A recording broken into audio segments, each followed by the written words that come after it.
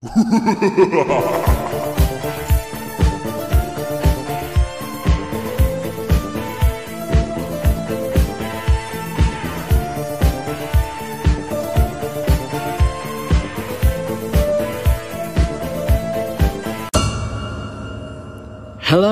and welcome to the Shock Horror Podcast. Hello, film lovers, and welcome to the Films I Love Most podcast. The Films I Love Most podcast is recorded live with live messaging. So sometimes people do message in with very inappropriate comments. We can't help that. It's just the general public. So if you hear something that is offensive or rude, we try our best to put a stop to it, but it might just sneak through. So I do apologise for that. But anyway, let's move on. Enjoy this episode of the Films I Love Most podcast. Hello. Can you hear me? I can hear you. Yes, I can hear you too. Nice and clear. Oh, How's love it it when a plan going? comes together. Very well. How are you? Me too. I love when plans come together, and I am also doing pretty well. Yes, that's what I like to hear. Listen, I had a moment, like I think it was the day before yesterday, when I was thinking about our show and doing the research, and I thought it's called A Real Horror Show, but what if I used up a little bit of a pun on the word Ooh. real? Ooh, A reel as in REEL, as in a film reel. A I real love horror it. show. Yes, I love it. I love it. I have to say, I really do appreciate just having, another outlet here. And I love the wittiness that you bring to it, like the sharp name there and just like the same giddiness that I am applying. So way to go. Great pun. I love that pun. So, I'm very much looking forward to this. Did you get my photo that I sent you of the films that I'd watched in preparation? I did. A fair amount of good. them were the same as the one that I had started. But yeah, I was wondering, I'll have to look around and figure out what happened with that document because I saw that I had shared it with you, but I could see that you hadn't made any changes. So I figured there was something Yeah, I wrong. couldn't access it properly. I was trying to edit it and it just wouldn't let me do it. And I was like, I'm just going to take a photo. That works. Yep, the photo works That perfectly works. for me. With my scruffy handwriting. But I like it because it really feels like you passed me a note, in middle school, and you were like, Yeah. here are the movies we should watch this weekend at the sleepover. Oh my God. Yeah, that's so fun. That's so good. I love that. I liked it. Yeah. I'm interested to talk about a lot of these movies with you because we have the same ones on our list. And so I'm so curious to see, our different experiences of them. And I don't know, I guess like the different cultural elements now that I have discovered this wonderful cultural element that you and I get to talk about. Yeah, absolutely. I mean, the thing I love about the conversation that we're going to have today is that I think I was sort of skimming the surface of horror until I found out about J-horror and those elements, for example, like The Ring, The Grudge. I was skimming the surface. When I say skimming, I mean, watching those slasher films that we spoke about last time, on our slasher special, I Know What You Did Last Summer. That up to that point was my horror education, and I thought that was as bad as it got. Oh boy. Oh yeah. Yeah, I agree. I feel like I was really skimming the surface as well, mostly watching the American remakes and not really looking at the source material when I could. And then the Criterion Collection just being on HBO Max now, like so many amazing old horror movies I'd never heard of. And then some I had heard of became available to me. So I've gotten really into that, especially during quarantine. Yeah, I don't think we can still get HBO Max in the UK, It's really bugging me because I would love to have that Criterion collection. For real? Because I love their stuff. Yeah, I love their stuff a lot. We don't have it in the UK, I don't think. Yeah. Because it's a subscription service, right? It is. But, it's from HBO. So it's like they have had their HBO Go for a long time. And that's so surprising that they would limit their audiences at all, especially to the UK where I feel like they have an audience. you know? Yeah. I was going to say, because it could have been like the BBC iPlayer, for example, has a lot of content on it, but it's only available to people in the UK who pay the TV license. So I was thinking Got maybe it. about that on there. But I'm typing in HBO Max as we speak to Amazon Yeah, let's Prime, see. and nothing. It's got the films on there, some of the stuff, but you can't actually access HBO Max itself. Oh, that's sad days. I mean, maybe we can figure out how to do a screen share and we can watch them together. You know, we could like screen share and watch something together. That'd be pretty fun. That would be amazing. I know you can do it with Disney Plus. Disney Plus have an option where you can share a screen and you can watch at the same time, because I've been watching it with my sister, Nice. rewatching some of the Marvel movies. So you can definitely do it with Disney Plus. Okay, so we'll have to figure out if there's a way to do it with HBO. Or I was wondering, do you know if there's a specific way to just subscribe to the Criterion Collection so that like it's its own library, or did HBO like buy it and that's... Go ahead. That we have BFI Player. I know we have Mubi here, which does a lot of those kind of movies. So, I'm just typing that in now because I actually bought a film the other day from the Criterion Collection. Very expensive. Yeah, ooh, I bought Paris is Burning because I was trying to find a copy for a long time, and I managed to find it on eBay quite cheap. So, boom. I say cheap. Well, yeah, I mean cheap for one of those types of films. Yeah, for a collector's one. Yeah. Right. Whilst I do this, welcome everybody. Thank you for joining us here at the Real Horror Show. This is mine and Shani B show. This is something I look forward to so much because if you've heard any of our previous shows, we do really dive deep down into the to the nitty gritty of horror cinema. And this week we're going to be primarily focusing on foreign horror movies. Now, I don't usually like to use that word foreign, but I think that because we're talking about movies from so many different countries, I couldn't find another word to amalgamate all the countries we're talking about. So foreign was the only word I can think of. But, you know, they have that on the box. Super American. Yeah, I was going to say it's a super American way of looking at it, because just as you were saying that, I was like, yeah, that's a good point. Like, it has always weirded me out. And I guess international horror movies maybe works.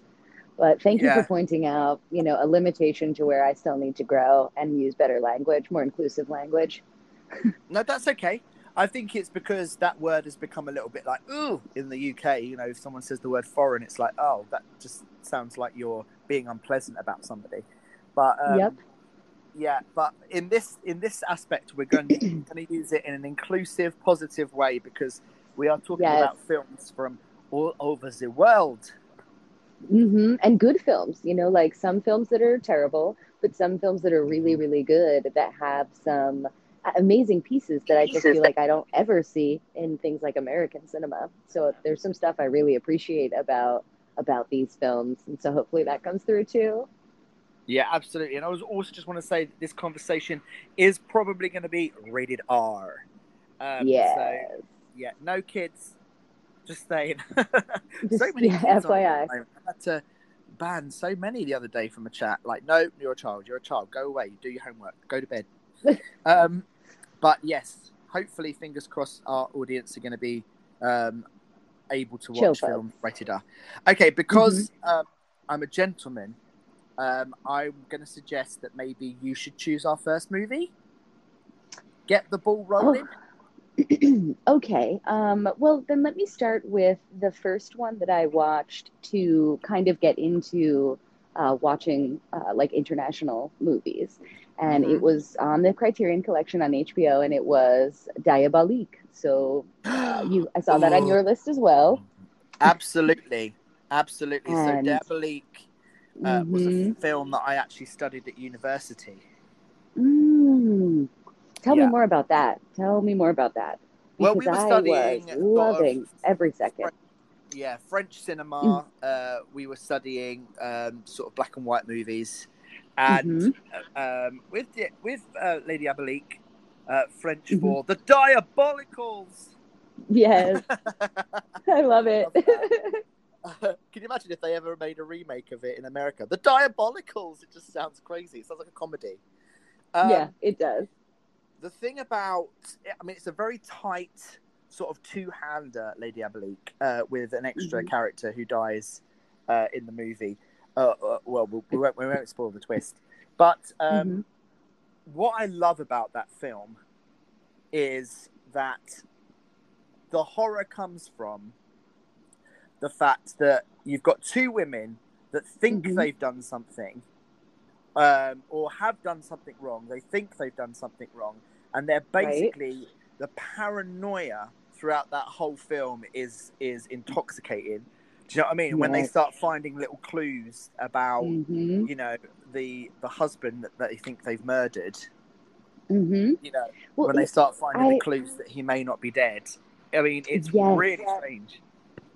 Yeah, well, I think that's why I became very obsessed with it and then was really interested in just expanding my knowledge of watching horror across the world and just like seeing these foundational pieces of work, because that movie was blowing my mind. It's from 1955 and it's beginning to explore pieces of like psychology that as a science we won't really take seriously for like still probably 10 more years in the United States.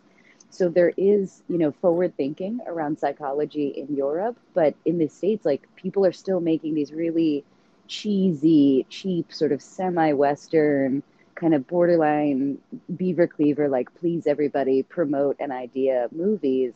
And in this movie, they're like, no, we're going to tell a very real human story because we're not like simple folks of the 50s, like we're real people. And I just loved it. I mean, Simone Signour in that film is beautiful. She's the mistress. She is a standout in that movie. Oh, so like intimidating and filling the room, like really truly commanding the lens in, you know, in an older movie, which is also something I'm just not familiar with, because it's not the way acting was done in any of these American films. And it's just so, I was so entranced. I forgot I was reading. I felt like I was a part of the story, and I was like on the edge of my seat being like, oh, what does that mean? Wait. It was such a fun watch. I loved it. I completely agree with you. I would say, actually, even though it was made way back, and like you said, 1955, I think it probably, even though obviously taking the twist out of the equation for a moment, probably one of the most disturbing murders on screen I think I've ever seen. Oh my gosh, yes. I was kind of like, you know, assuming that they would be, because they were going to play with the morals and they had started in that place. I didn't really assume that there would be anything to, I guess, what's the word, like, that intense. Like, I assumed that because they had felt, you know, this way that, like, they were really going to do something simple. They don't want to be bad people. They're just, you know, trying to do this thing to free themselves. And I do love, I guess, the choice of that, because it's such a smart choice in terms of the greater story and just as effective in terms of horrifying you at like what these two seemingly ordinary women are capable of. Oh, and absolutely. It definitely sets up the twist as well, doesn't it? Yeah, you know, sets up the twist in such a good way that like only when the twist came could I be like, I wondered why that choice, and now I see, you know? Yeah. Brutal. Yeah. I thought, I mean, I haven't seen it for a couple of years, but I do remember it having a massive impact. As I think I've mentioned before, I am a movie poster collector, and I do have and a poster. It's not an original, unfortunately, but it is from when the BFI did a special presentation of Lady Abelique, I believe in 1997, and I managed to get my hands on the reprinted poster from that. So I do have that in my collection, which is one of my prized possessions, definitely. Oh, that's amazing. Yeah, I'm so happy to be having this conversation with you because, you know, I get to be in a space where you know more than me and I enjoy the way that you talk about these movies. So I'm going to get to learn them on my own terms, which I'm really excited about. Yeah.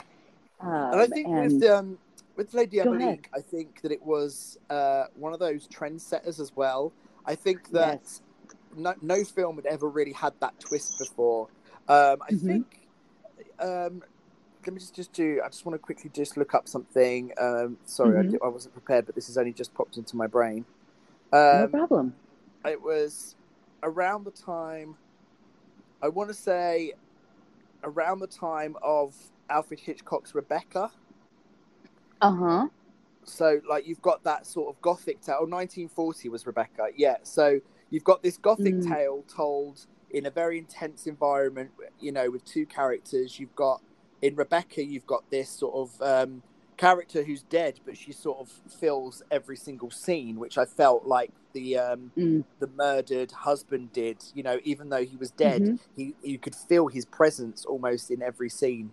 When they Yes. were because with the weird goings on and stuff, that he was always there in sort of the background. And I felt like with Hmm. Rebecca, Rebecca Yep. is always there in the background. And also Rebecca has a great twist. Rebecca is, you think Rebecca is a story about a man that can't get over his wife that's died and is taking a Hmm. wife on rebound and is still in love. But then it turns out that he actually despised his ex-wife, his dead Hmm. wife. So there's a big twist. And I feel like that even though it's not as a momentous twist as Lady Abelique, I think that those two films are very closely linked with modern cinema because I think they are the films that really broke the mold of storytelling, of leading Hmm. you down one alleyway and then completely and utterly like flipping it, in a heartbeat. Yes.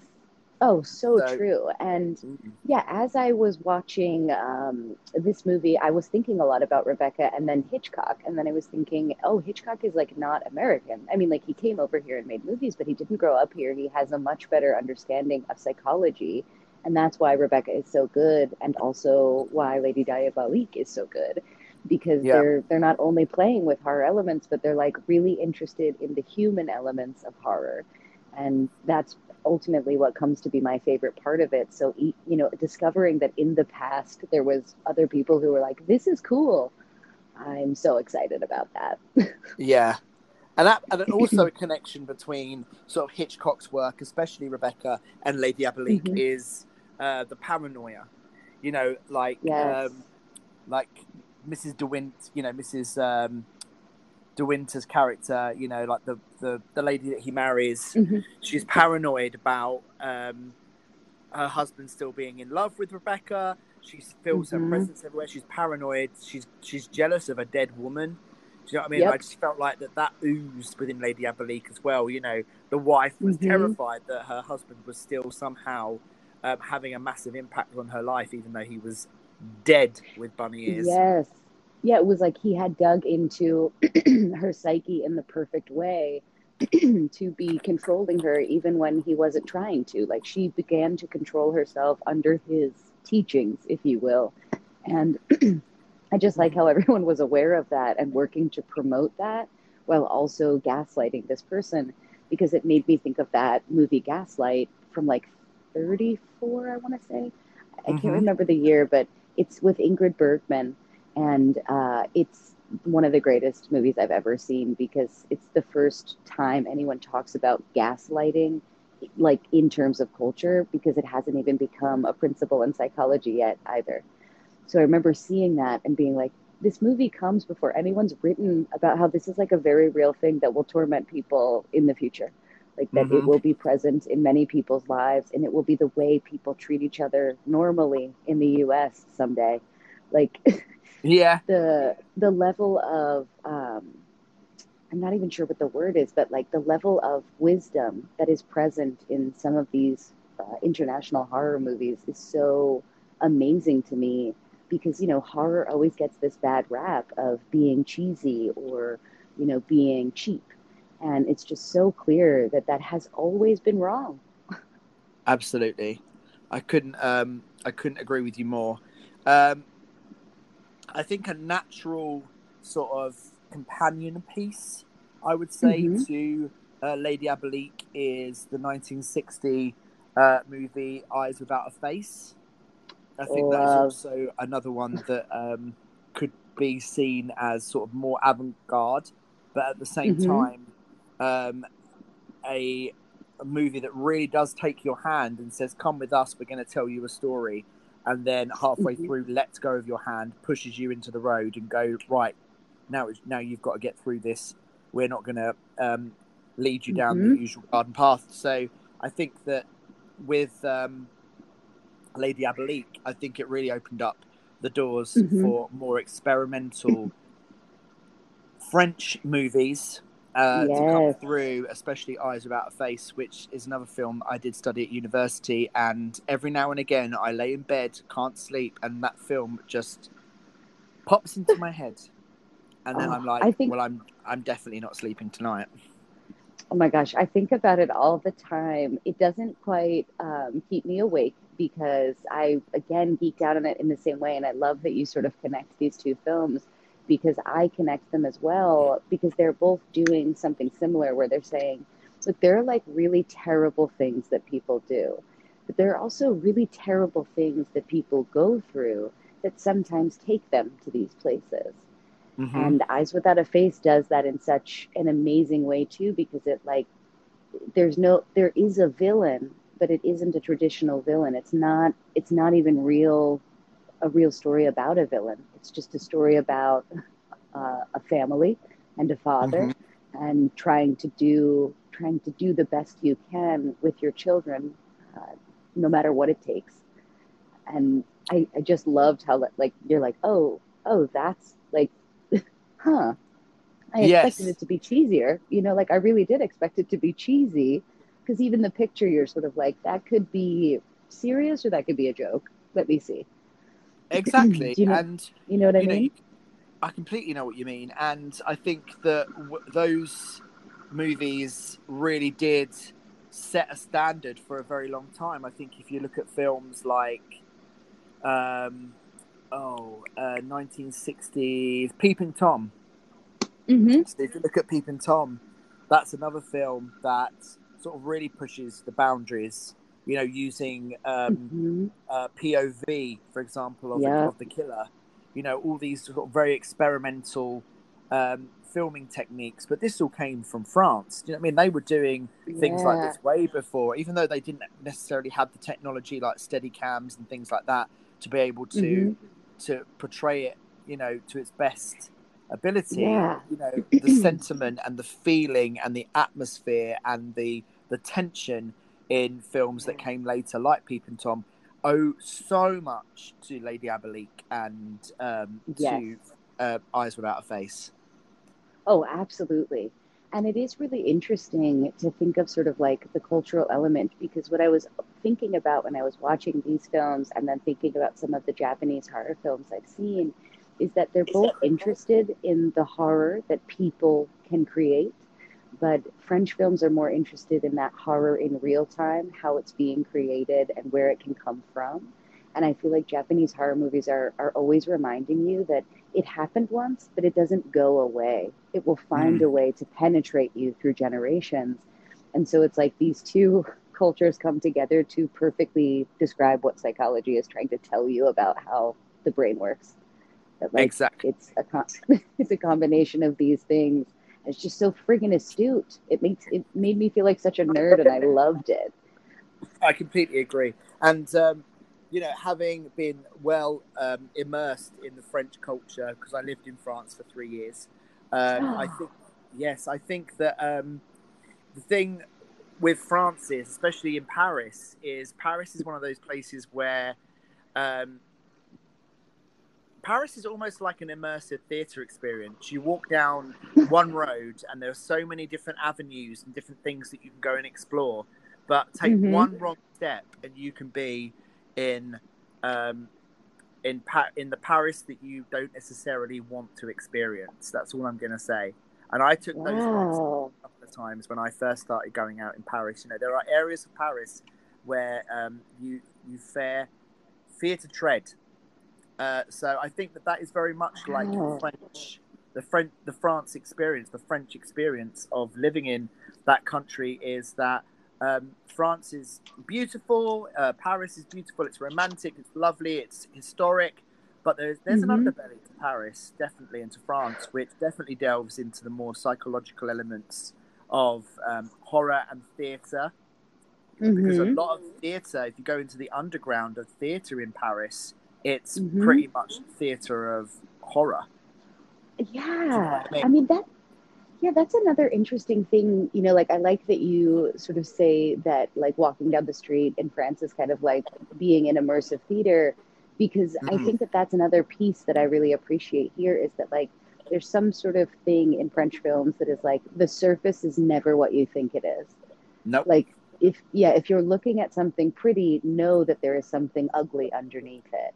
Like, and if even if you can't see that, people will always be reminding you, especially in the dialogue of all of these French films, there's always someone saying it is worse than you think, right? Yeah. Like there's someone being like, it's fine, like we're just doing this thing, but there's always a character who's like, no, this is terrible, like this person Hmm. is death, this person is doing horrible things, right? Yeah. Like they do have this awareness that like it's all theater and it's all drama, so there's going to be horror and joy. Exactly. I completely and utterly agree with you.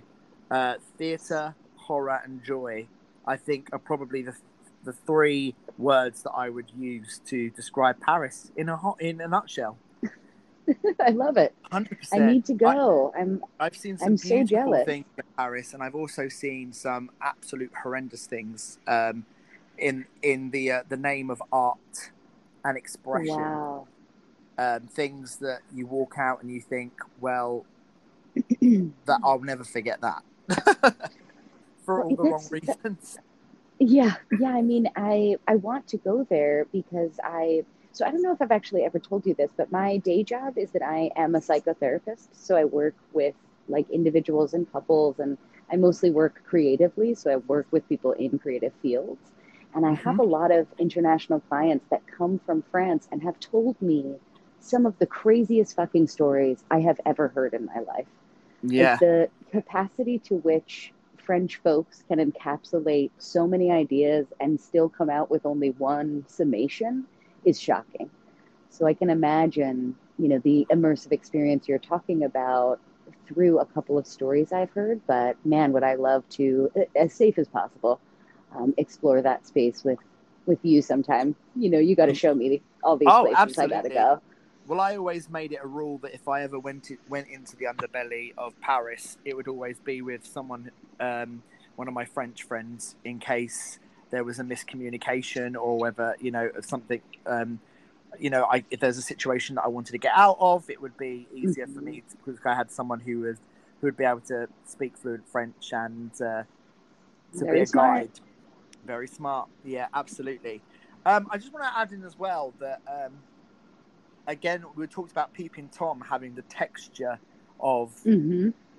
those those French movies. I think another film, even though obviously the setting is not French, it's like Italian, but I think that Don't Look Now has that element of Les Diaboliques. Because if you look at Don't Look Now, it's a story Mm-hmm. of someone who someone dies and they feel Mm-hmm. like they see that person all around them, and it turns out not to be the person, obviously, but at the same time, that element of paranoia, that element of saying to someone, "Look, this is happening to me. I assure you, this is happening," and people going, Yes. "No, no, you're wrong. What are you talking about? That's not possible." Do you know what I Yes. mean? Isn't that a nightmare of all of us that something is seriously wrong and no one will listen to you? Yes, that is the other piece, of this psychological element that I appreciate so much is that that is almost always in the background and something that gets taken seriously in international movies. And it rarely gets taken seriously in American movies because they would rather the twist lean on the edge of like you having been right the whole time, but no one really verbalizing that. Whereas in Mm-hmm. some of these international stories, they at least go all the way through to talk about kind of why those choices were made and what it should all mean to these characters. Like, I feel like they actually care about you truly understanding the story they were telling, as opposed to just trying to entertain you and then get you to tell your friends to come see it because it had a lot of blood, right? Like, you Yeah. have to have conversations with your friends. You're still going to tell them to go see it, but the amount of conversations you can have You mentioned watching Marvel movies, like it's kind of the same but very different. Oh, definitely. I mean, I have actually sat and watched Don't Look Now with an ex-partner Hmm. a few years ago. And Wow. I don't think they blinked throughout the whole film.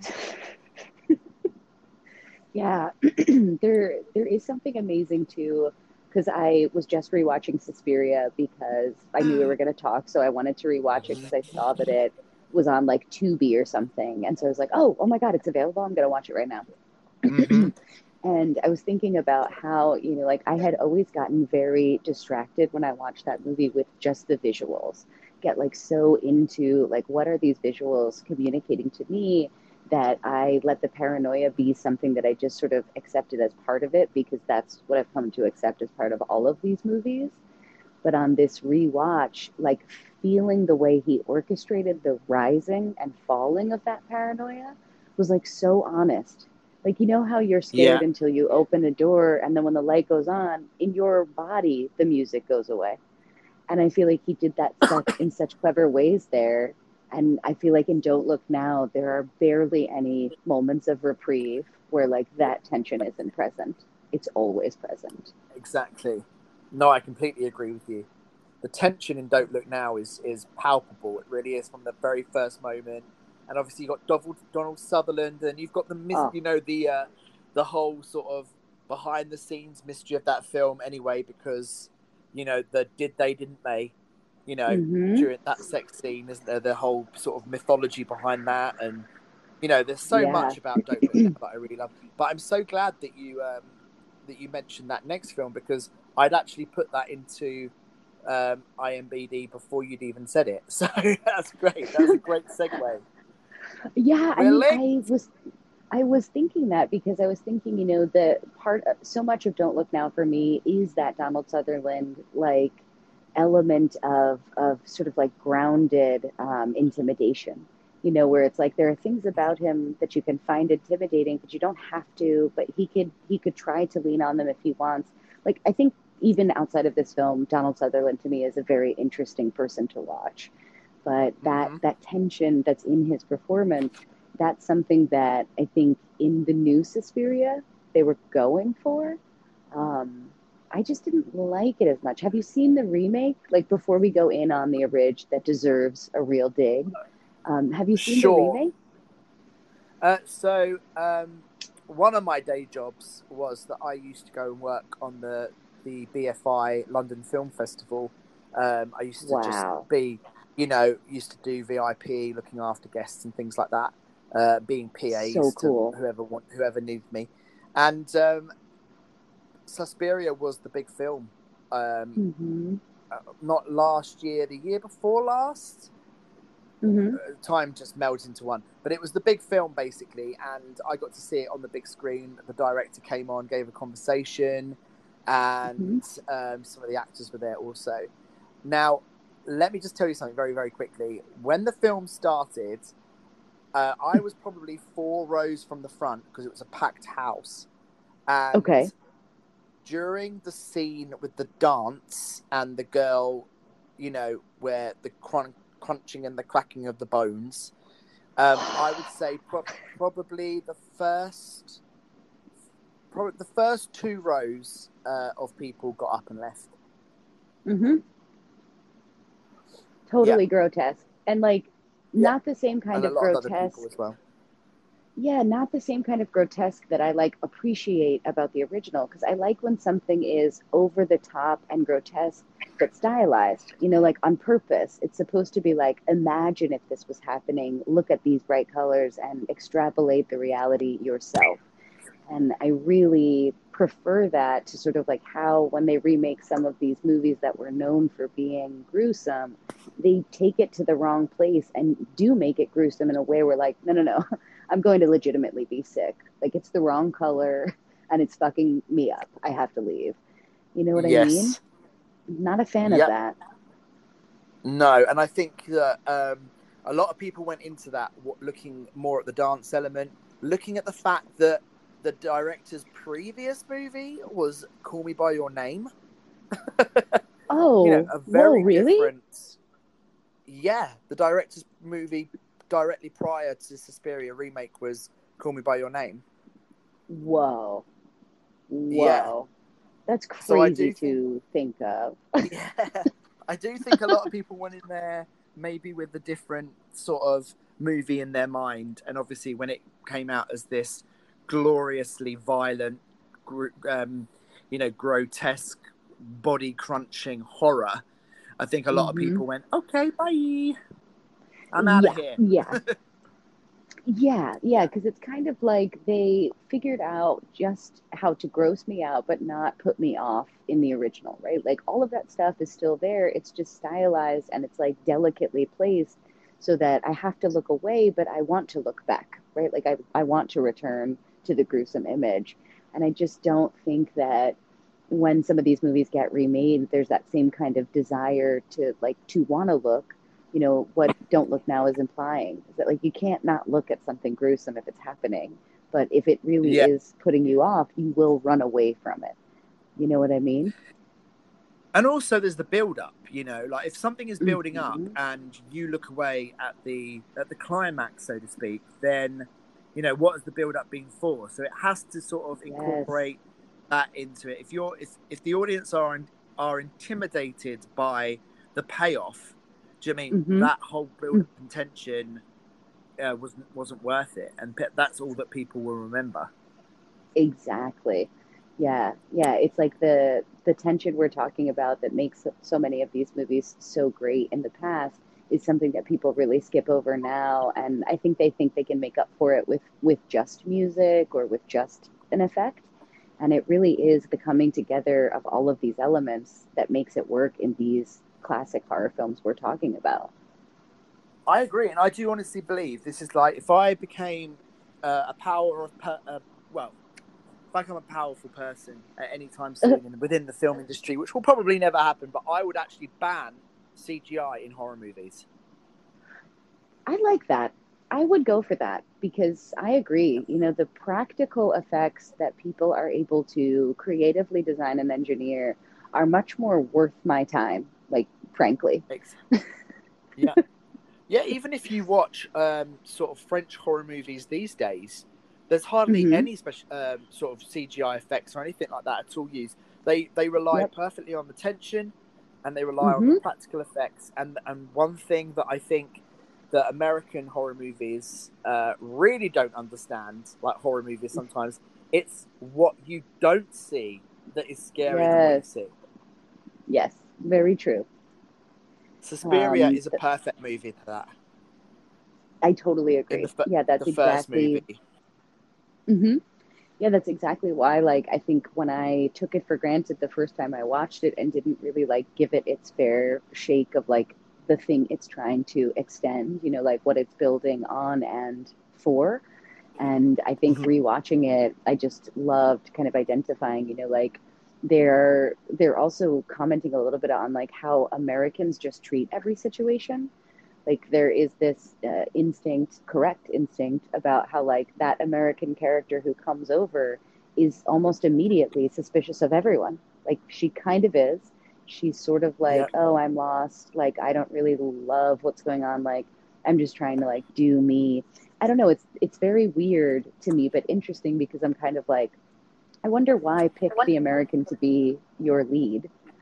But then I thought, of what I know of witch hunts, and I remembered that we talked about them briefly. And I love the witchcraft element. So I don't know. There's something Hmm. interesting to me about Italians being interested in this. Dario Argento being like, this thing is interesting to me. And I don't know if you know more about it than I do, or can speak to that at all.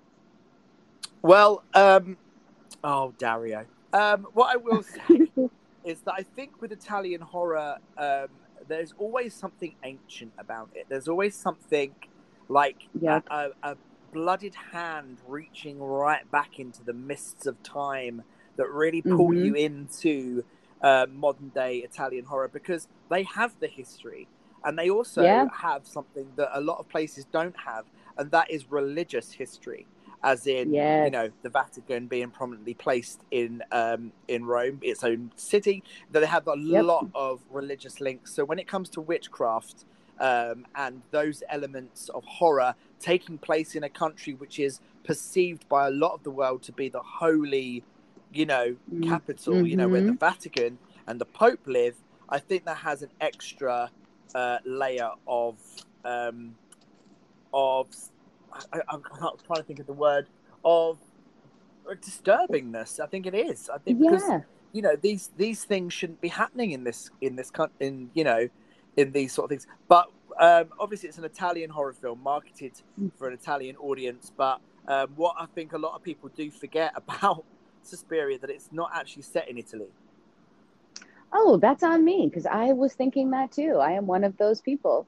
Look at me go. It's in Germany. No, it's in Germany. Okay. It's Germany, right? yes. So it's actually an Italian movie in English set in Germany. So there's a lot going on there. But I think there are definitely more Italian sentiments in this movie than there are German or English or British or American. Yeah. I think Dario Argento. Yep.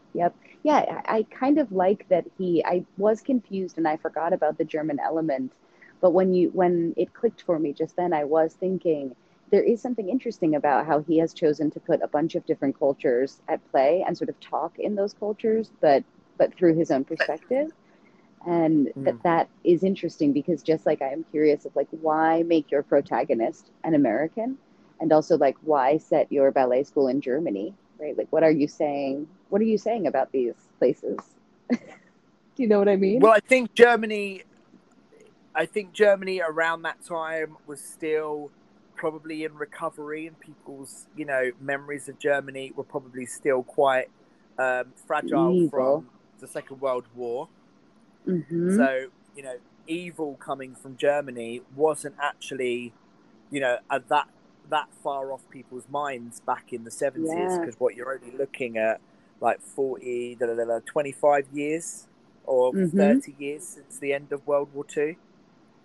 So, and there really is a fascination with like supernatural elements being connected to World War II. Also, there are so many like horror thrillers just about kind of like Nazis being into witchcraft and stuff. So it's kind of, that is kind of interesting to think of, is that like, I didn't really place those two things, but based on the time this film came out, that makes perfect sense to sort of touch on it, or at the very least utilize that it's something still in our psyche. Well, there are really big things about World War II that are very powerful, like the fact that the Nazis were digging up relics and inscribing the swastika on them, and then going, "Oh, look what we found," just so they can prove that the Third Reich had been around longer than they said it had been. Do you know what I mean? They were digging in Egypt. They were digging in most sort of European countries, looking for relics to emblazon with the Third Reich logo and the swastika, to say, "Look, we were here all along. We are the rightful rulers of this world." So I think that has a massive, impact on the fact that the Nazis were trying to rewrite history, and rewriting history, we know from watching a lot of cinema, is not a good idea, because you can try and place a horror within history, but trust me, there are more horrors in history already that will come and get you, that are lurking there in the background, like the witch in Suspiria. Yes, and like that lurking in the background, feeds into that tension we're talking about, and that feeling that something isn't right, and this idea that there are people making strategic plans in the background. That is something that still, I think, penetrates, like, that's absolutely what is the problem in America right now, is that like we're like at that time in our history, and it's just really not fun to be a part of. But it makes me think of another movie that I wondered if you'd seen, that was also on Criterion, so just threw it up there because I thought it had a funny title and a funny picture, and it was called The Testament of Dr. Mabuse. Oh, no, I've not heard of it. Okay, it's a super random, like, small film. It's from 1933, so it's like black and white AF, and very shittily pieced together, because when Hitler was finally able to take power in Germany, he tried to have it destroyed. So he tried to have all the copies destroyed, because essentially it's a movie about there being someone who is intentionally sowing social discord in order to topple a government and take power. And so Hitler, I guess, like, the writer of this movie was like, oh, Hitler banned it because it was exposing people like him. And it does the same kind of thing where it alludes that like there are these people who are just getting orders from someone, but they don't see this person, and that is strategically helping them dismantle or sow discord in the society in Germany. And it was really interesting to watch because it was sort of, there was something like supernatural about it, because Mabuse is sort of like a ghost. Like he comes from lore, and he was a person, but he was a person who was a German that did witchcraft stuff. So he's now able to entrance people. So it's not really the leader of the time. It is the spirit of Mabuse taking the leader over. And that's sort of like how in Suspiria they can reanimate, right? Like they can reanimate somebody with their spirit. And in 1933, they're like, yeah, people do that. That's like a thing. Yeah, absolutely. I'm just looking up on it now. One of my, I'm surprised I haven't seen it. Do you know what? I actually do have this on Blu-ray, but I don't think I've ever watched it. There was a time when I was obsessed with Fritz Lang after they brought out the anniversary Steelbook edition of Metropolis, and I was like, oh my God, I need to watch everything he's ever done. But unfortunately, I never got to this movie, but this is definitely going to be on my list. You're going to love it. Movies to watch. Yeah, absolutely. Yeah. I love that. Yeah, I'm glad that you have the Blu-ray because it's pieced together and like it's a little bit rough around certain edges, but I bet the Blu-ray has been nice and tight for you. So you should really like it, or you should enjoy it. Excellent. I want to speak a lot more about Suspiria, if that's okay, but do you mind if we just hit these ditties quickly? Yeah, let's do it. They're like, press me. So I'm going to hit the dits first, and then we can talk about Suspiria. Hey Keith, good evening. I think you should have another game of this horror movie thing, or themes, or something like that, just to get the old evening going. Oh, okay. Horror? Did you say horror quiz? I couldn't quite. I think so. Oh, well, we're not doing a horror quiz tonight, but we will. Oh, that would be a good idea. A special edition of the Real Horror Show. Yeah, we will. For a movie quiz. Yeah, we're doing it. By the way, Keith, do you recognize the voice? Do you? No. Are you the crisp muncher of Mumbai? I'm not quite sure. All I can hear is your potato chips, to be honest. Hello, guys. My name's Ben. I'm from London here in the UK. Hi, Ben. Just joined your podcast and interesting topic of conversation. I'm a big horror movie lover. I do love watching horror movies. And I've got to ask, what do you think is your all-time favourite horror movie? And that goes to both of you. I'm just curious to find out. Firstly, hello, Ben. Welcome to the Real Horror Show. And thank you for your question. I think, Keith, you know my answer. It's obviously Scream. It's my favorite movie of all time. I love a lot of these ones. And if I had to pick in the classic realm, like, I'm going to go Diaboliques because I just love that movie so much. So that's definitely like my, if I'm trying to be a presentable person and talk like I know stuff, I'm going to go with that. But when I'm being honest and I'm geeking out, I'm going Scream forever. What about you? What's your favorite? Well, I'm going to take it within the boundaries of the conversation with foreign horror movies. And it is a film that we're going to be talking about later on. So don't go anywhere because we are going to be talking about it. I do think, actually, on kilter with it, I think that Ringu is definitely my favorite. But I think also on a very fine balance, but for very different reasons, Let the Right One In is there. But I think Let the Right One In had a more emotional impact on me on many different levels. But Ringu had an emotional response with me on pretty much one level of pure, I've just pooped my pants. level. Yes. Yes, like serious levels of unease and unnervingness and totally like yeah, I feel like as we're starting to talk about where they're beginning to explore that level of paranoia and what we can do with it, and as we like move closer and closer to the future, they just keep getting better at doing that and finding more nuanced ways to do it. Because I felt like when I was watching the original Ring and then when I went and watched Ring U, I just felt like the walls were always closing on me, even though they weren't moving. You know what I mean? Like it felt like I couldn't even really see the rooms I was in. They felt really small when I was looking at the TV, like my peripherals. You know what I mean? I agree. I know exactly what you mean. I've got a really, really good story about the first time that I ever saw The Ring, but I'll save it for when we get there. But we're going to get through these last few ditties, and then we're going to continue talking. Hey guys, I'm happy I found this show today. I myself love horror movies too. I guess it's a good segue. You guys were just talking about France, and it made me think about how great but yet how brutal French horror films can be.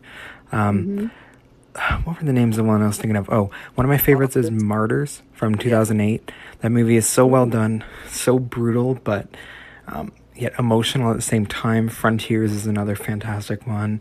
High Tension. I just really enjoy kind of the extreme French horror. Do you guys feel the same way? I know it's a little bit too much for some people, but the writing and everything behind it is just so great that even if it makes you a bit uncomfortable, I think the outcome and what you get out of the films are great. Yes.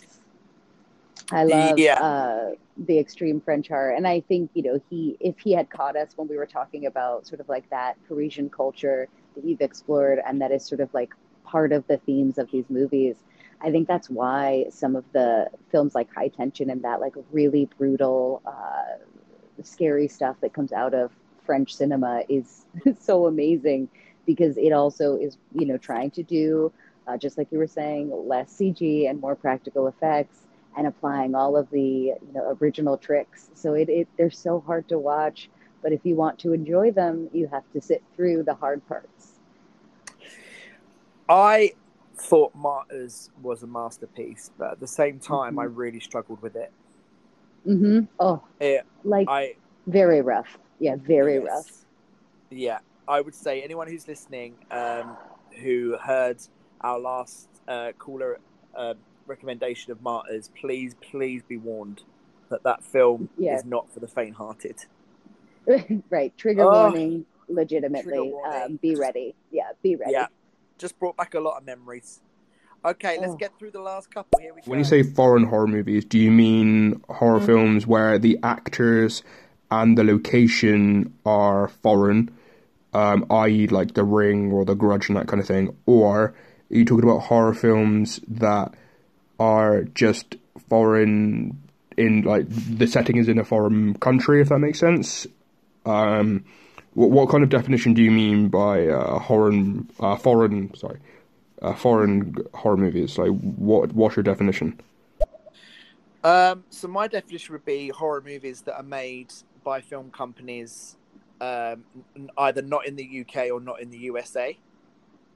Ditto. Yeah, like I would say it's a pretty wide open thing, because I appreciate when anyone tries to make a movie not in the US either, like even when it's a US filmmaker.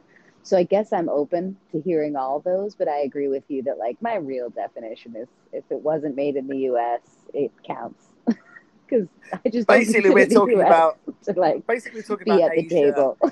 Yeah. We're talking about Asia and like in Europe, really, aren't we? Like as in the continent, yeah. And like some South American action too, like definitely. Yes. Down there, there's some good stuff coming up, but I just don't consider America to be at the table. So the UK even counts for me, because there are some really amazing movies, and I just don't see standards over here that really match.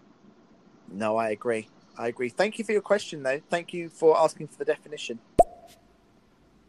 Hi, Orange Gina. Nice. Boo. Hello. Hello. Oh dear. Yeah.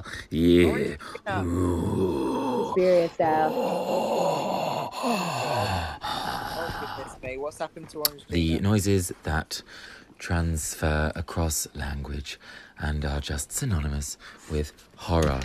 I bet you find them in every single one. Ooh. Ooh. Oh. Yeah. Hello, everybody. Hello, Keith. Hello, Shani. Hope everyone's well. Happy Saturday. Sad we're not out clubbing, isn't it? Yes. Horror. It's a horror. Love it. It's a real life horror movie. I love it. Thank you for that. So cheerful. I love it. I love the fact that he did the sounds of transcending language. Like, that's true. Yep. Yes, it was Thank you, very Orange Suspiria. Mm-hmm. Rewriting history, yes. Rewriting history we know from school. Because the history we learned in school might not have been that true. Yes, might not have been that true. How true is it? Who knows? Ask the white man that wrote it. So yeah, history.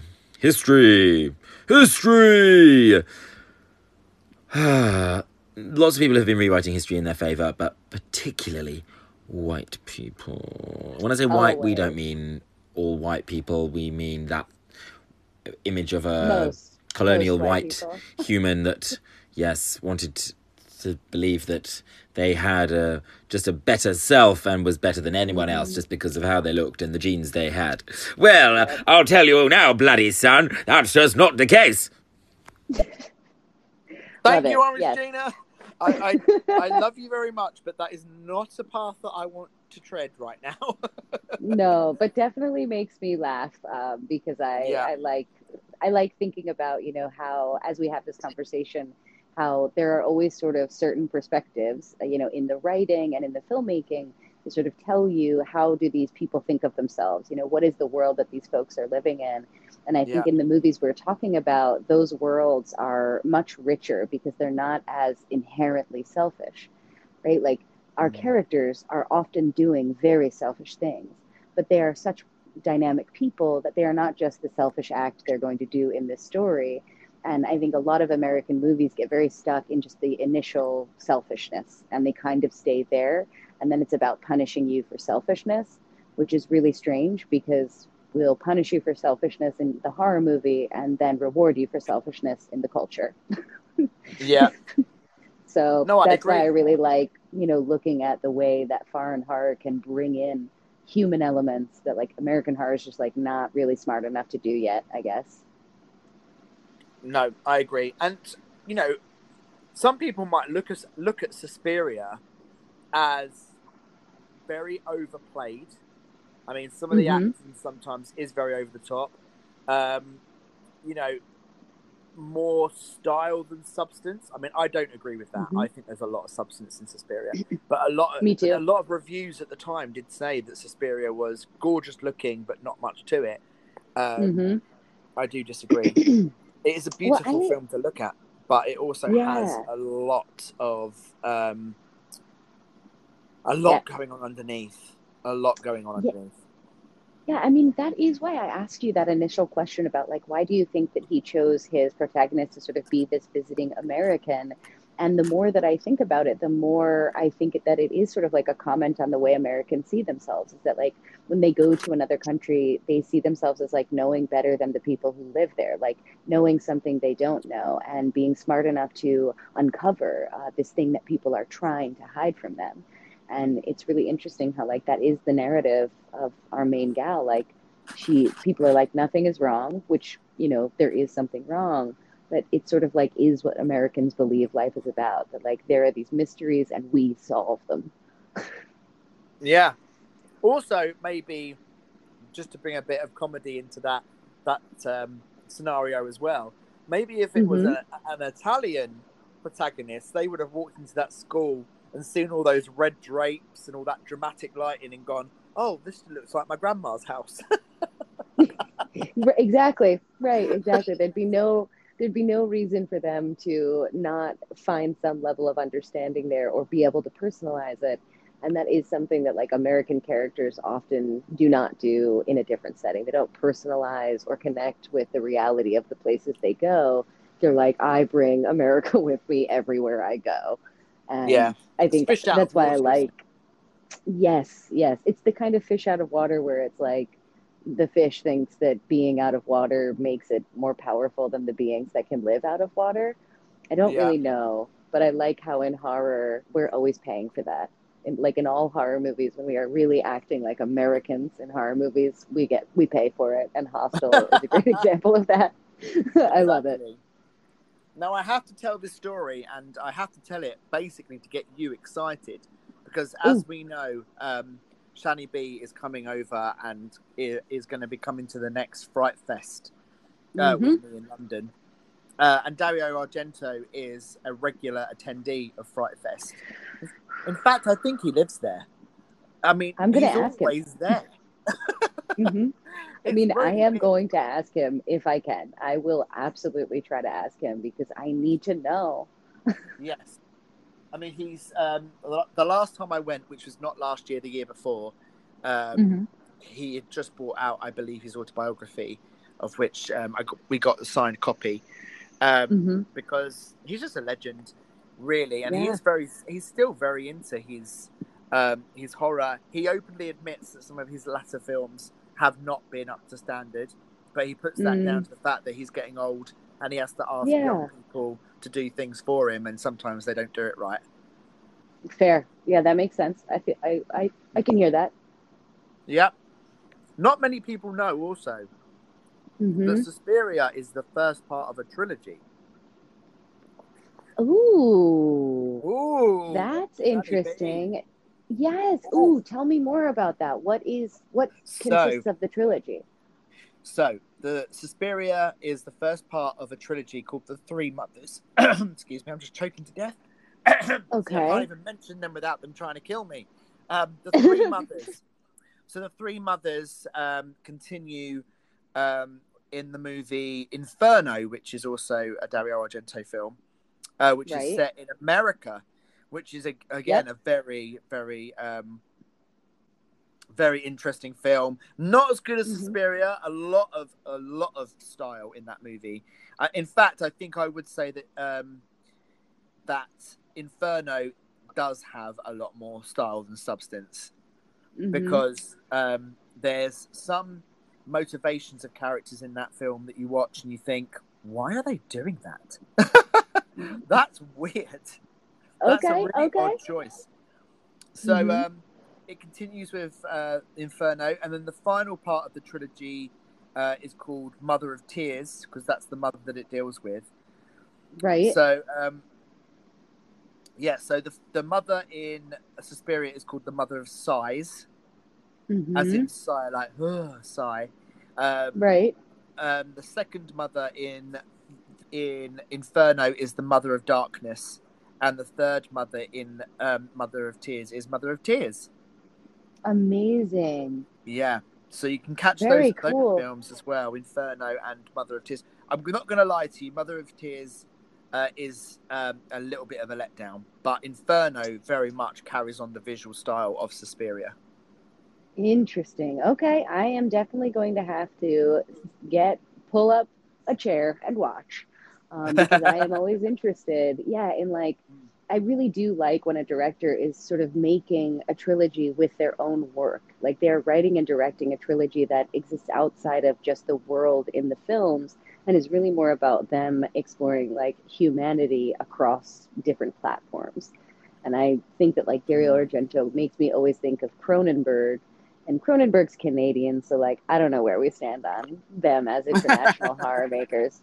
But you know, like there is something really similar to them about them to me, and you know how there is this body horror element that Dario Argento's into also. You know, like not quite in the same way that Cronenberg is, but like the body is a piece of what's happening to it in Dario Argento's movies, especially in Suspiria, and like bringing the dance, right? Like the body is why the body is cracking.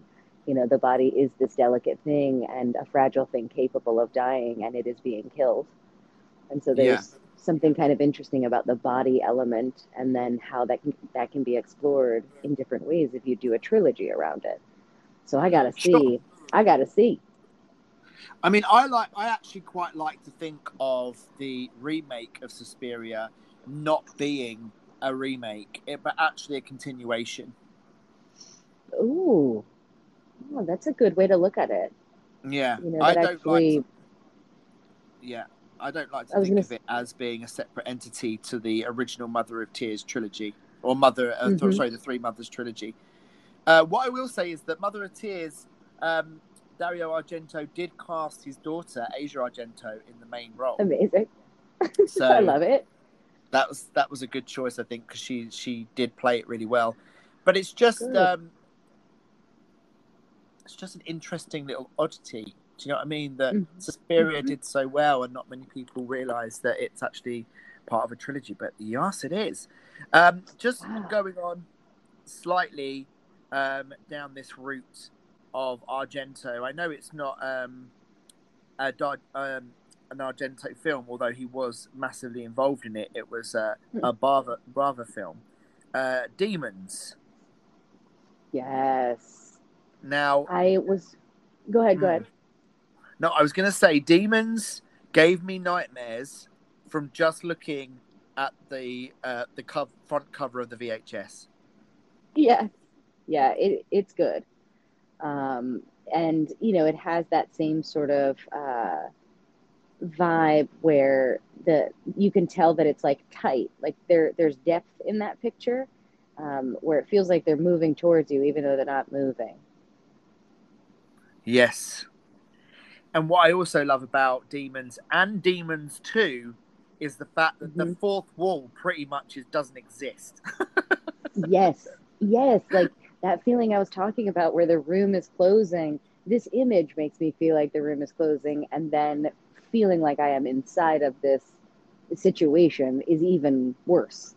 Like, I agree, the fourth wall, like, I'm like, wherever it is, I can't hide behind it. Yeah. No, absolutely. And I'm looking at the movie poster now, and it's got one of the great taglines.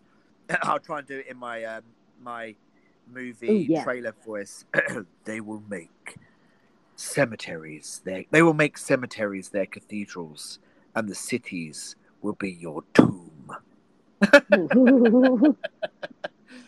then it's got at the bottom a film by Lamberto Brava, music performed by Billy Idol. Amazing. Yeah, I love the little quirks of some of these older movies too, like how musicians did the craziest stuff that they never talk about anymore. Like, why isn't Billy Idol talking about his work on this? Yes, I mean, why not? Why not? I'm just heading over to the Blu-ray collection to pick out my Demons 1 and 2 steelbook that I got from Arrow Video. I don't work for Arrow Video. People seem to think I do because of how much I talk about them, but you really should. They should at least hire you as an influencer, at the very least. Yeah, absolutely. I've actually got I've got the steelbook as well, but I've got the 2 single releases as well, which I actually got because of the artwork. And Shani B, if you keep close on Instagram within the next few minutes, I will send you some artwork there. I'll put it on my Instagram as well, guys, if you're interested. Amazing. But yeah, Demons 1 basically is all set in a cinema, and people are watching a film, and the evil like comes out of the film that they're watching, and then someone gets scratched, and then they become a demon, and then basically terrorize the rest of the theater of the cinema.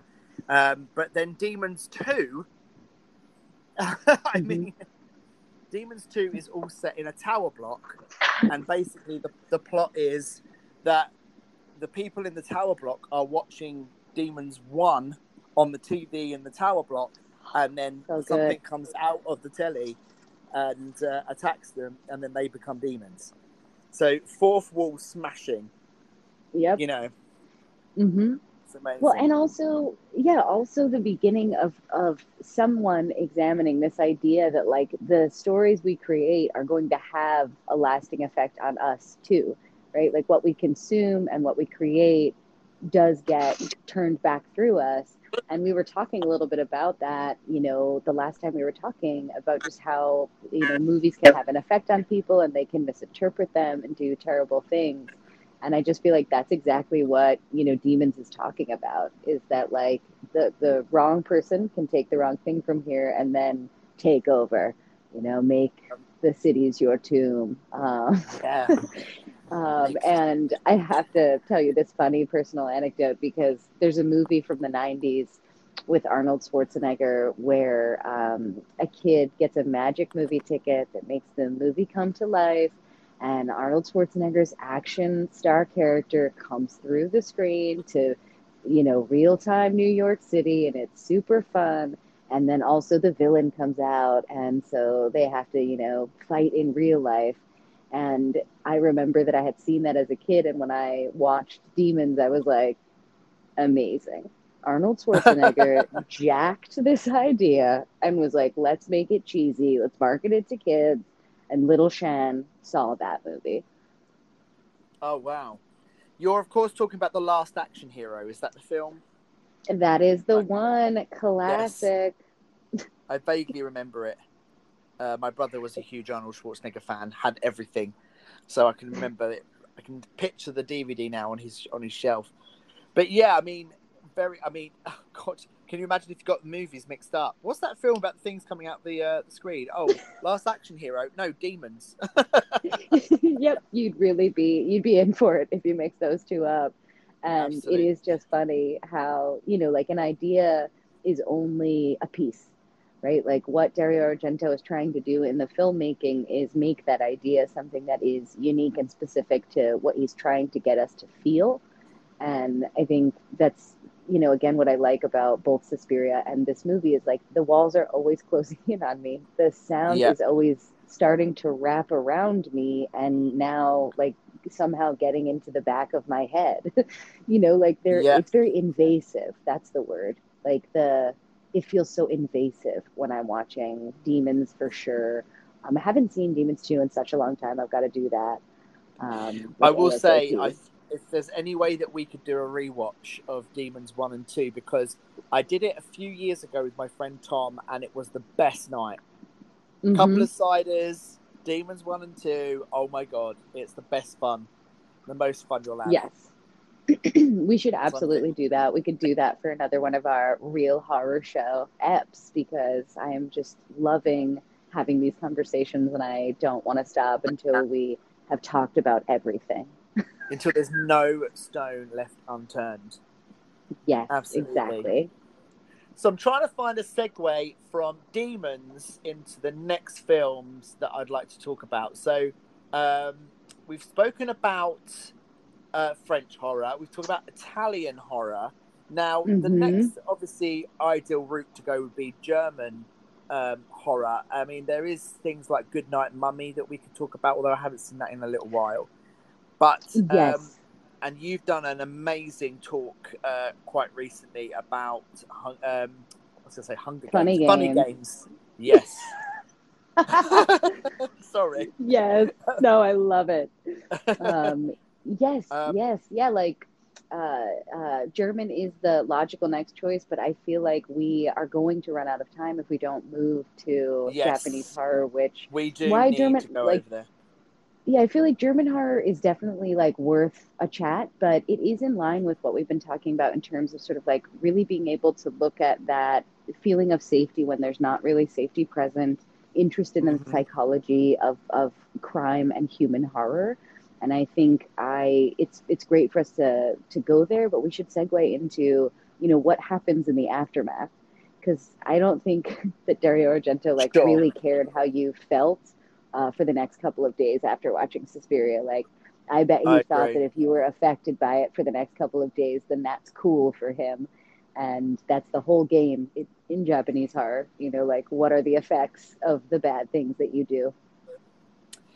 Yeah, and I suppose we should just delve. Actually, before we do this, let's get these ditties down to zero. and then we can Boom. delve like head deep into this.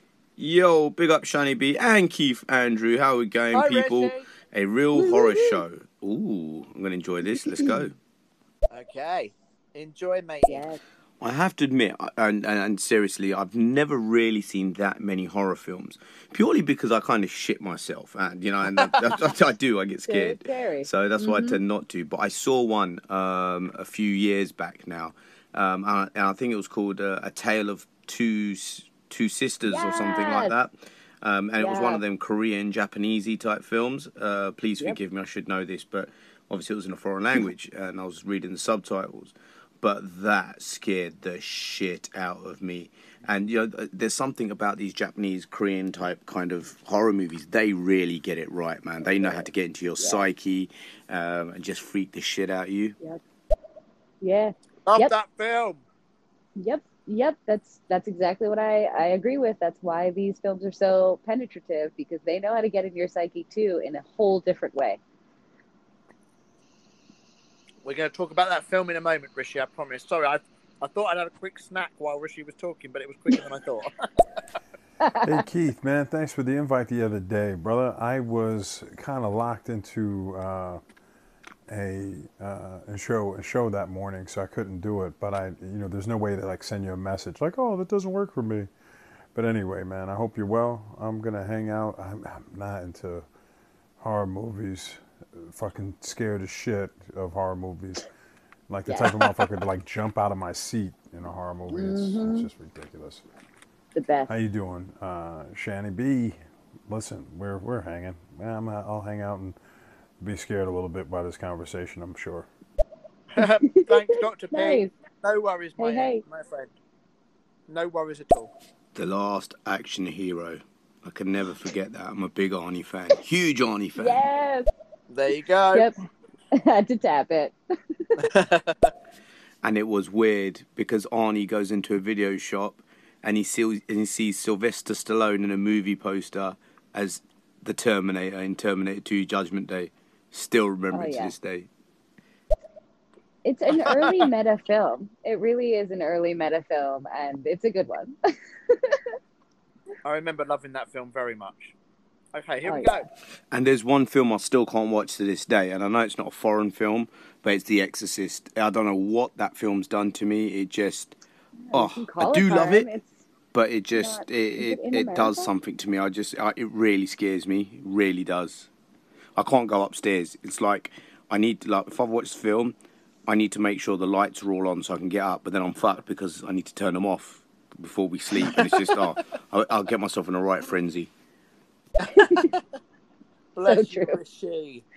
I guess we could consider The Exorcist as a foreign film, because I think, aren't they in London or something? No, they're in Georgetown. Okay, yeah, I was gonna say I know that that it's about an actress on location with her daughter, right? Like that's the story. Ellen Burstyn, I think she's American, but they're Georgetown, like the university. Right. It's Georgetown in Washington, it is, isn't it? Okay, yeah, okay, because I knew that she's like an actress or something, and maybe they were somewhere. Yeah, I can't remember the story because all I can remember are the horrifying images that still haunt me. I've only really seen it like 3 times because it creeps me the fuck out, and it just doesn't feel worth it. It doesn't feel worth it at the end. Yes, it's in Georgetown, Washington, but they do have opening sequences in Iraq. Oh, okay. Yeah, the opening sequence in The Exorcist was actually filmed in Iraq, where they had the archaeological dig, and Father Merrin sees the statue for the first time, and you hear the bees and the dog fights and everything. So yeah, it does take place abroad for some of the movie. Right then, okay, let's honor Rishi to begin with our first delve into Asian horror. Let's talk about Tale of Two Sisters, because I think that not only is The Tale of Two Sisters probably one of the best psychological thrillers out there, what I love about Tale of Two Sisters is that it really grips you from the word go, but also has a brilliant twist. Oh, absolutely. Yeah, like the same kind of things we're talking about, like this idea of, building suspense and creating paranoia and like a subtle level of rise in discomfort is all there. But there's also something so like nice and stoic about the performances. Like they're so contained in a way that, like, if you watch the American remake, they're just like, it's not as good. It's laughable. But the acting in this one is really what grabs me, because it really made me feel super anchored. And it does get in your psyche in the sense of like, are you seeing what you want to see, or are you seeing what is happening? Right? Like, exactly. In life, this is something that I think we all don't realize is happening to us all the time, because we're not always having to retell stories with someone we experience something with. Usually it's just us retelling a story to people who weren't there. And so, what really happened and what did I think happened? And I love, I love this one. This one really did blow my mind, where I was like, oh shit, I just didn't see it. I did not catch that was happening here. Exactly. And Jung Aum, who plays the mum, the stepmother. Wow. That's a tour de force performance. Yep, exactly. Again, like, so grounded and so tight and perfectly like measured, right in a way where it's like ripe for total misinterpretation if you wanted it to be. Right? Like, every piece is like, oh, if you're watching this movie from this perspective, then you're going to see it this way. If you watch this movie from this perspective, you'll see it that way. And if you try to watch from this perspective, you can even see it that way. Yeah. Like, there are, it's crazy how well everybody sort of like knows who they are and what they're doing in this dynamic. Because again, like, the American version just like can't even nail that chemistry, if that makes sense.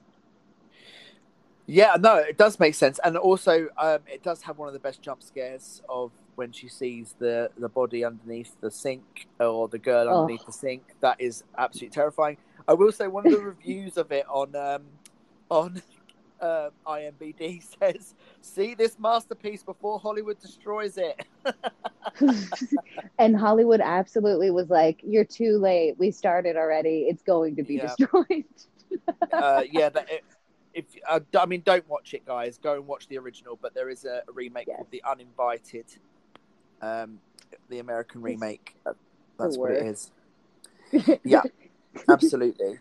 And again, bringing in the element of, young girls, sort of girls that are going through puberty and going through like traumatic experiences, or having gone through a traumatic experience and sort of dealing with the aftermath, and then seeing, the experience becoming a lot worse for them, is a common theme throughout Asian horror, whether it be Japanese or Korean. Yeah, like this idea of like, how do you grow, and what does having gone through a tragic trauma do to your growth and to your identity and to your perspective? Like, there's some really amazing forward thinking in terms of like the reality of what generational patterns are, right? Like, what are you going to tell your kids about what just happened? At the end of Poltergeist, they just wheel out the TV. There's no family discussion about the horror that ensued. And Asian horror is always interested in being like, we should all be aware of these things. Like, we're not going to talk about them outside of our families, but like, there needs to be an awareness that these things are present. Exactly. I love it. It's like perfectly, film, unspoken in the best way. No, I agree. Very well put. Also, another film that I really loved, I only saw quite recently, actually, only this Halloween, was The Wailing. Are you aware of The Wailing?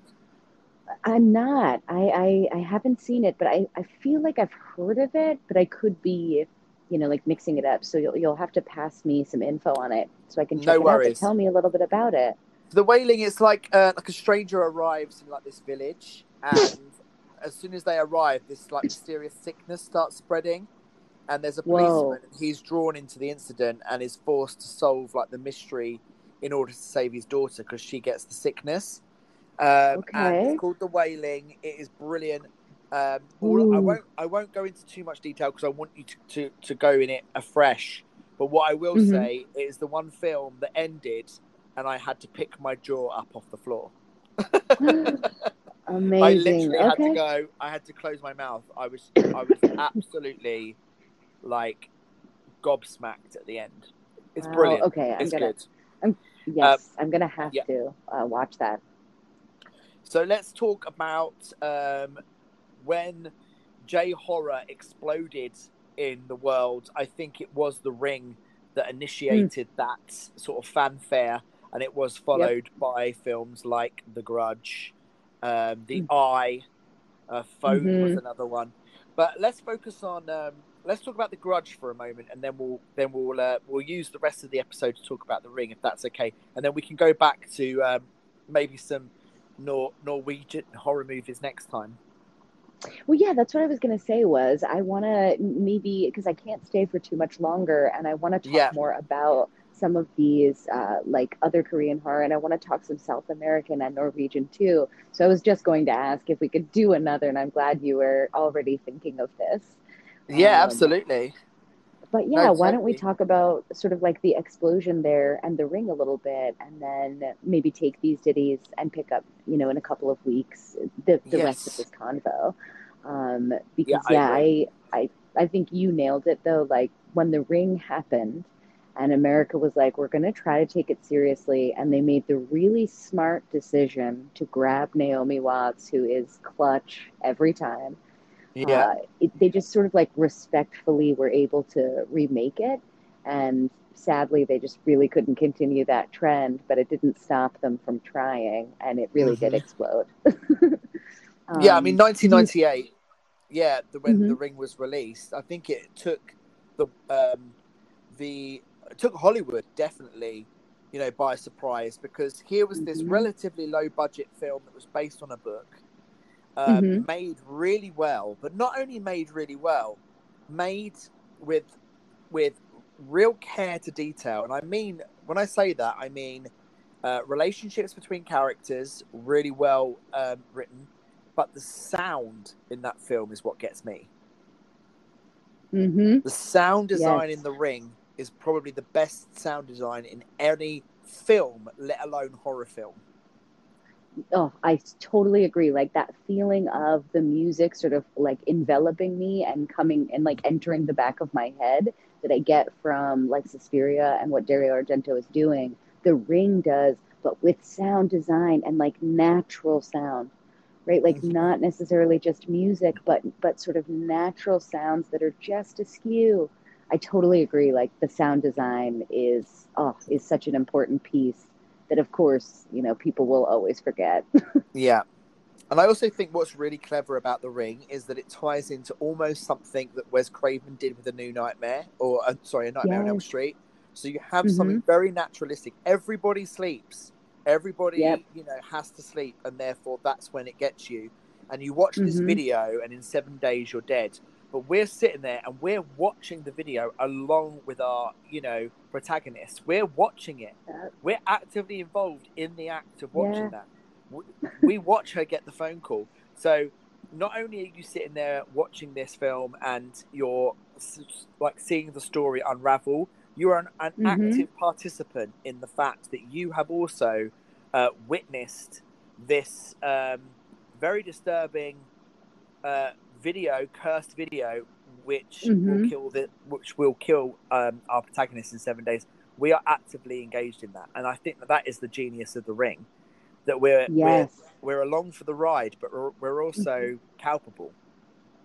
Well, yeah, because we get to do it in sort of like a meaningful first person way with The Ring. And we were just talking about how in the third person we saw that happen in things like Demons and The Last Action Hero, right? Like there was this idea that this thing could come through the screen, which, of course, she is somehow encapsulated in this film. So she crawls through the screen, at least in the American version. I haven't seen the original like since the same time I watched the American version, but she comes out and this thing is something we're now engaging with. So like we could imagine it coming out personally in our house, because that's sort of like the way that this film treats it. That like you could watch it in a group of people. It's all going to come and get you when you're alone.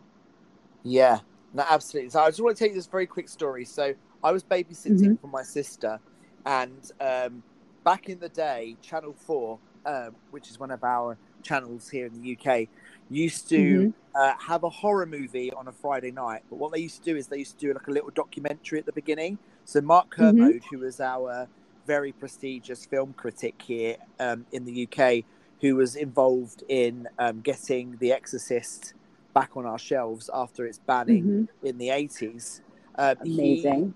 He did a documentary about Ringu, and was like, it had never been seen before. It hadn't even been released in the UK on VHS, DVD, or whatever the medium was at the time. So this was the first time people in the UK were watching Ringu, and he did this massive build up to it. Didn't show us any scenes, just spoke about that sequence at the end where she comes out of the television in a way of how he felt when he first experienced it. And of course you're watching it going, yeah, just show us the film. Okay, Mark, we know you're passionate about these sort of things. You like to over exaggerate sometimes. Let's get on with it. And I was probably I was 12, 13 at the time. Yep, I think that's right. Yeah, we're like the same age. Watching it, and the film continued, and it was probably one of the first films I've ever seen with subtitles. So I was really concentrating to make sure that I understood the story. And the lights were off. My parents were out. My sister and brother were upstairs sleeping. When that sequence happened, not only did it scare me, it paralyzed me. And now you might think, don't be so dramatic. I kid you not. I was laying on the couch watching it, and when I was watching that sequence and the ending happened, I couldn't move. Ooh. I was so scared, so terrified that I couldn't even put my feet down onto the floor, because in my mind, Sadako was in the room with me at that point. I was so terrified. Well, that's something else. Yeah, I was going to say that's something else I really love about this movie, is that like there is like this trance-like quality being leaned on, right? Like there is something entrancing about this video that we're all watching. There is something entrancing about the way the sound design supports that we should be focusing on watching it, and how, you know, we are going from sort of like spectator to participant. And I think that I like that it fully took your body over and paralyzed you in this way, because I think that's what it was trying to do. It was like looking to hypnotize us as we watched it. Well, it definitely did that. I can tell you something. I've never been so scared. I think if anyone ever asked me what is the most scared you've ever been in a movie, my two things would be when I watched the Blair Witch Project with headphones on. That was terrifying. Amazing. And that moment in the ring, when Sadako comes out of the TV, that to me, still to this day, when I think about it, really fills me with like primal dread. Do you know what I mean? Like the dread of you are not even safe in your own home because this thing could be coming out the TV. And we're watching that sequence with her in the well. You know, like she could come out at any moment. And I think, personally, I think that the American version was okay. But again, I think that the usage of digital effects to show that end sequence of her coming out the TV was a mistake. Yep, I agree. Yeah, I agree. I think, again, the American version sort of missed like what the original is going for, which is that like this thing is going to come out and enter the room here because you're not safe in your own home, because real horror follows you around. It comes with you into every house you move into. It goes through you in your family, into your children, right? Like it is this thing that is always in the room with you, whether or not you can see it. And yeah, that's something that like, I think when I talk about some of the other ones, like The Grudge and The Eye, is like a theme that I definitely want to talk more about with you, because you're right. Like in the original, the way that she comes through and it feels like she is now in a room with you is so easily destroyed by like the digitizing of the image of her pushing through the screen. Like, you know, some nerd geeked out on the technology that made that look so real, and it ended up looking really cheesy. You know? No, I agree. And I do think one of the overriding themes of why The Ring is so scary and why I didn't like necessarily it being handled in that way is that the scary thing about Sadako or Samara, if you want to use the American version, is that, you know, here's a young girl that was murdered. Do you know what I mean? Murdered by her mother, you know, for being different and for being, you know, for projecting the image into her mind, basically being different. Murdered, and then she's thinking, well, guys, I'm going to put all of my, you know, torturous thoughts onto a videotape and spread my fear and my anger. Do you really think that going down into a well and finding my body and bringing me out is gonna you know, make me glad and happy and my anger's gonna dissipate? Hell no, guys, I'm still here. I'm still pissed off. I'm coming after you. Well, and that's exactly.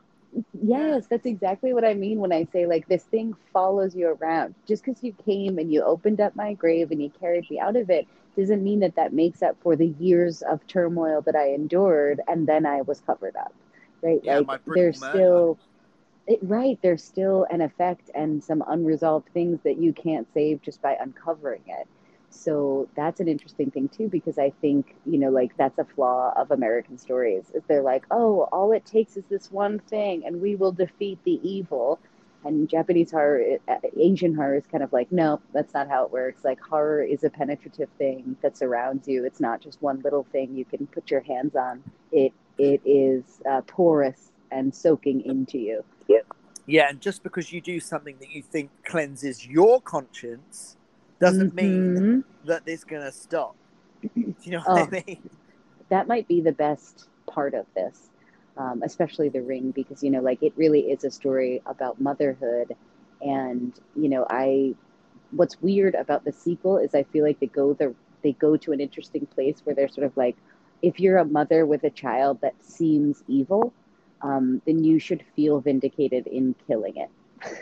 Like, yes, it's kind of crazy where they end up going, and that to me is like why the original is good, and the original is where you have to go first, because you can really just enjoy the American as like an homage. But if you want the, like, reality of the story that we're looking at here, then the original knows how to do that, how to talk about that rage in a meaningful way. No, I agree, and I do think that the just going to throw this out here. I do think that the American sequel is a very weird, very odd, like, this trash film. It's trash. Absolute trash. Absolute trash. Yeah. Again, so sad. But I also think that Samara or Sadako, whatever version you're watching, the reason why that she will never stop. You know, she says that in the American version, and I will never stop. Just because, you know, you've got very selfish, sort of sort of motivated actions going on by Naomi Watts or the actress in the original, you know, to save their child.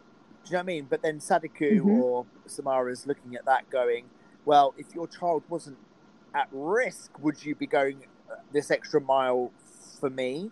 Do you know what I mean? Like, I was abused, I was murdered by my mother. Would you actually be doing this if there wasn't any clear and present danger to you or your son? Or your kid?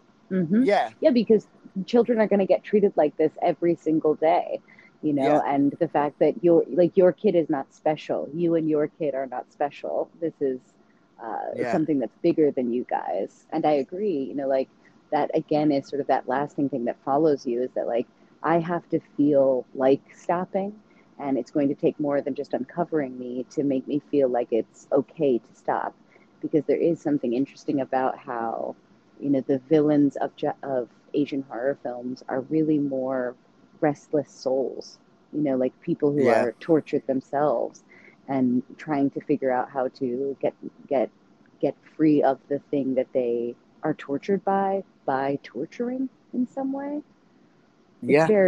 It's really cool, and it's something that I feel like I don't know enough about, but I sense. And so I'm just curious if you connect to it at all in that way. And yeah, I want to see how the more we talk about these movies, the more it might show up.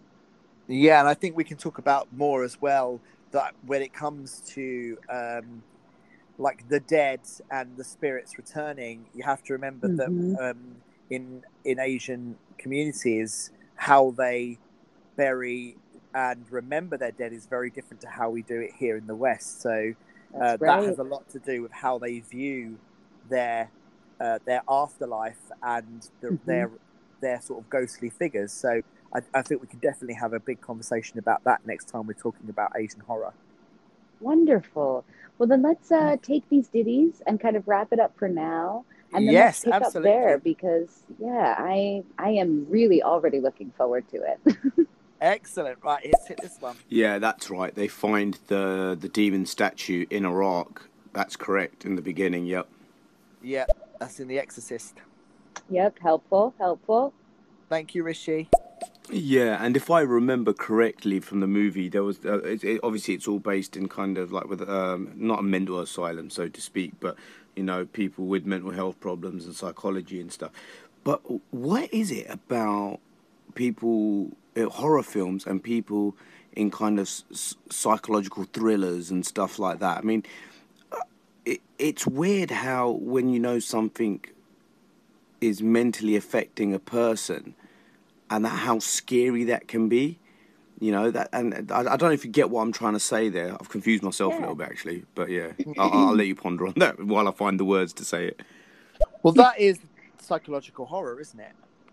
Totally. Someone being tortured mentally by something is scary because it's not something that's physically necessarily happening to them. It's nothing, like they're not being like savagely attacked physically. It's something that's happening in the mind, and things that are happening in the mind are much more scary than actually anything physically that could happen to you. Yeah, because it could happen to anyone, anywhere, right? Like you can just believe that your house is haunted or a ghost can come to your home kind of no matter what. And especially if you're looking at it from a psychological perspective. So there is something interesting to how people are both obsessed with like religious abnormalities, like visiting any man or the everyman, and how psychological thrillers do the exact same thing, but I guess in counter. Yeah, and I think also, just to add to that, I think the reason why some movies depict things like mental asylums and things like that, because I think that inbuilt into us, I think as a race memory, is the conclusion that we're all one step away from being mad. Yeah, I mean, we could all end up in that asylum at any time. Just look at One Flew Over the Cuckoo's Nest. Do you know what I mean? Like, that's everyone's worst nightmare, is being told that you're crazy when you know that you're not. Exactly. And a lot of horror reflects that. Especially when it comes to these films and the trauma element. But like, we're all one step away from it because we're all one step away from a personal trauma that could push us to that place. Exactly. We're not going to talk about it now, but I just wanted to throw out a film that I think has been the best recent sort of example of that, and that's The Invisible Man. Yes. Oh, yes. Let's talk about that. Let's talk about that next time. Let's earmark and be sure to talk about that. Absolutely. Right, here we go. Perfect. Hello. I think you might be a child. Totes waste of our time, but perfectly fine because we are going to spend so much more time talking about this. And then again, we'll be talking soon more sequels, right? Like we're going to have a sequel conversation as well. We are going to have a sequel conversation, and I'm just checking the... I'm really bad at checking my my rota. Let's have a look. Well, I don't even know what day it is. That's lockdown. Oh, me neither.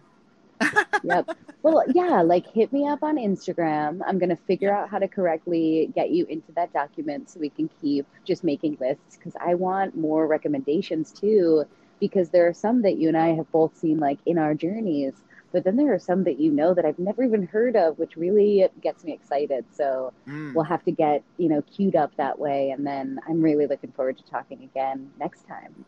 Yeah, absolutely. Thank you so much for everyone that's listened. And thank you, Shani B. You know how much I appreciate you and appreciate these conversations. This is literally me in Stereo Talk heaven with this convo. So thank you so much.